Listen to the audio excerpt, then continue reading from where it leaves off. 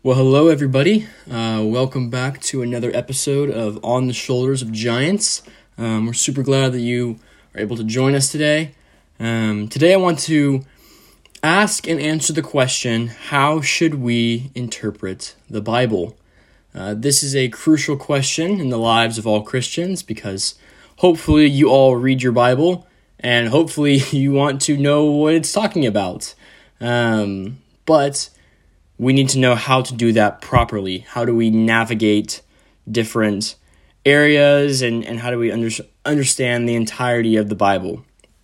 And so I want to start by reading a verse or two, 2 Timothy 3:16 and 17. It says that all Scripture is inspired by God, profitable for teaching, for reproof, for correction, and for training in righteousness, so that the man of God may be adequate and equipped for every good work. So in this passage, we have this word inspired, this inspired by God. Some translations may say all Scripture is written by God, all Scripture is breathed out by God. The Greek word literally means God breathed. It is the breath of God, the living and active God of the universe has given us His Word in written form, and what a blessing it is, and what a joy it is, and how lucky we are to have so many different copies of the Word of God in our own homes, and we're very, very fortunate because of that. So we must understand that because the Bible is God-breathed, because it is the Word of God, we need to understand that, yes, it is a book, but it is also a holy book. In fact, the Bible is actually 66 individual books that are connected together to reveal one single story, one ultimate story, what we would call the meta-narrative. It's a $4 word for you. And so we want to understand what is going on in the Bible from Genesis to Revelation and everything through. And so we have to ask ourselves, how do we interpret this? Well, because the Bible is a literal library, we must realize that there are different genres of literature. There are different genres of poetry, such as Psalms.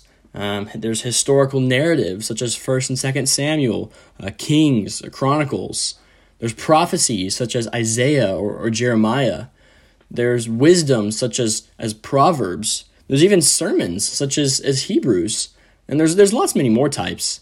But it would be weird to interpret or to treat every single book as though it should be interpreted the same way, given that there are different literary genres.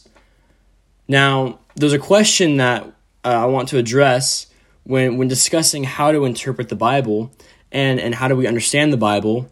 And that question is, should we or can we have a literal interpretation of Scripture? Well, my answer is that it's going to depend on what you mean by literal. For example, if you ask someone to go to the store and get some Texas-sized avocados, well, they can mean two things. One, you're asking them to find an avocado that is literally the size of Texas, like not a metaphorical size of Texas, but like a literal. This avocado is massive, right?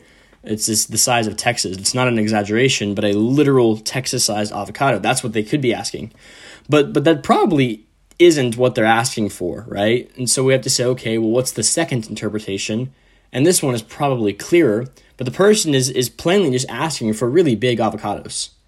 And that makes more sense because avocados usually don't grow to be as big as the state of Texas. But avocados come in different size. And so our understanding is we should interpret that and say, oh, you don't literally want avocados the size of Texas, you want big avocados. And so that's what we need to understand. Now, what you may realize is that the second interpretation is technically not a literal interpretation because I'm not bringing them Texas-sized avocados. In this case, I used what's called a literary interpretation. Not literal, but literary. Now, what do I mean by that? A literary interpretation is concerned more with the content, the type, the style of writing, what's going on. And so in this way, I want to understand the question and respond based on the sort of literature it is. And we do the same thing with sarcasm.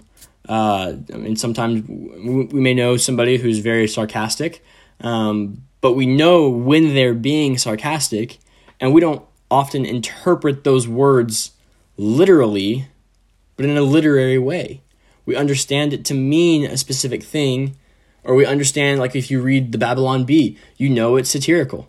You know it's not to be interpreted and taken literally. It's meant to be a joke. Or maybe you might get an email or a text or something from a Nigerian prince telling you that you have won $1 million, and all you need to do is send him all of your personal information, and he's going to give you that money. But you understand that there's not a literal Nigerian prince behind the message, but it's probably a scammer, right? And so we must interpret the Bible with a literary, historical, grammatical understanding of the text. And if we do that, we can be sure to understand the Bible in the way that it was meant to be understood. And we oftentimes recognize the authorial intent, what the author intended by using this type of interpretation.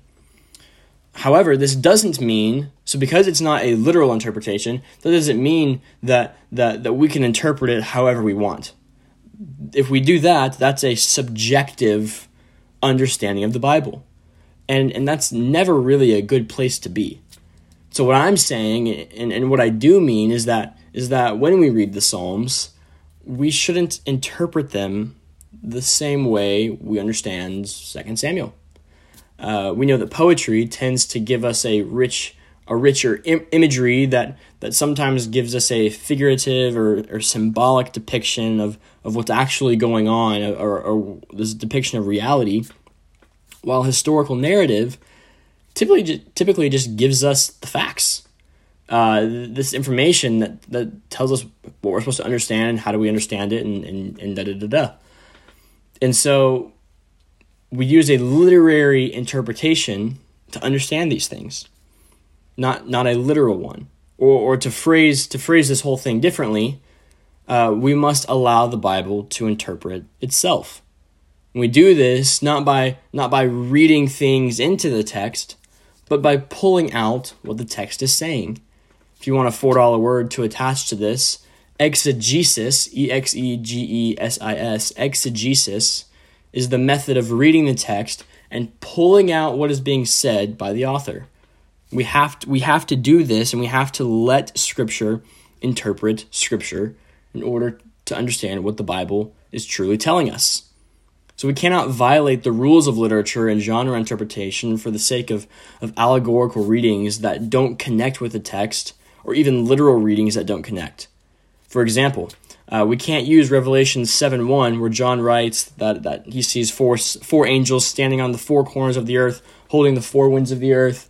But we have to say, we can't use that and say, see, four corners of the earth's not round, the earth must be flat. This is reading into the text, not reading out of the text. And so we have to understand that there isn't a weird symbolic or allegorical meaning of the text, but rather God actually uses normal styles of writing within the bounds of known literature in order for us to understand His Word. God wanted us to understand the Bible. He wanted us to realize and understand who He is so that we may know Him.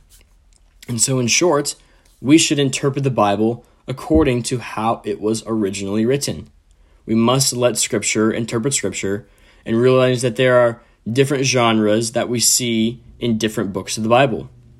So next time, I hope to elaborate a little more on different literary styles and maybe even walk through some text to show you how to interpret that style of work. So thanks for listening. If you have any questions, please reach out to us on Instagram. We'd love to clarify anything. But I hope this brief conversation was beneficial and that ultimately it brings glory to God by helping us understand His Word.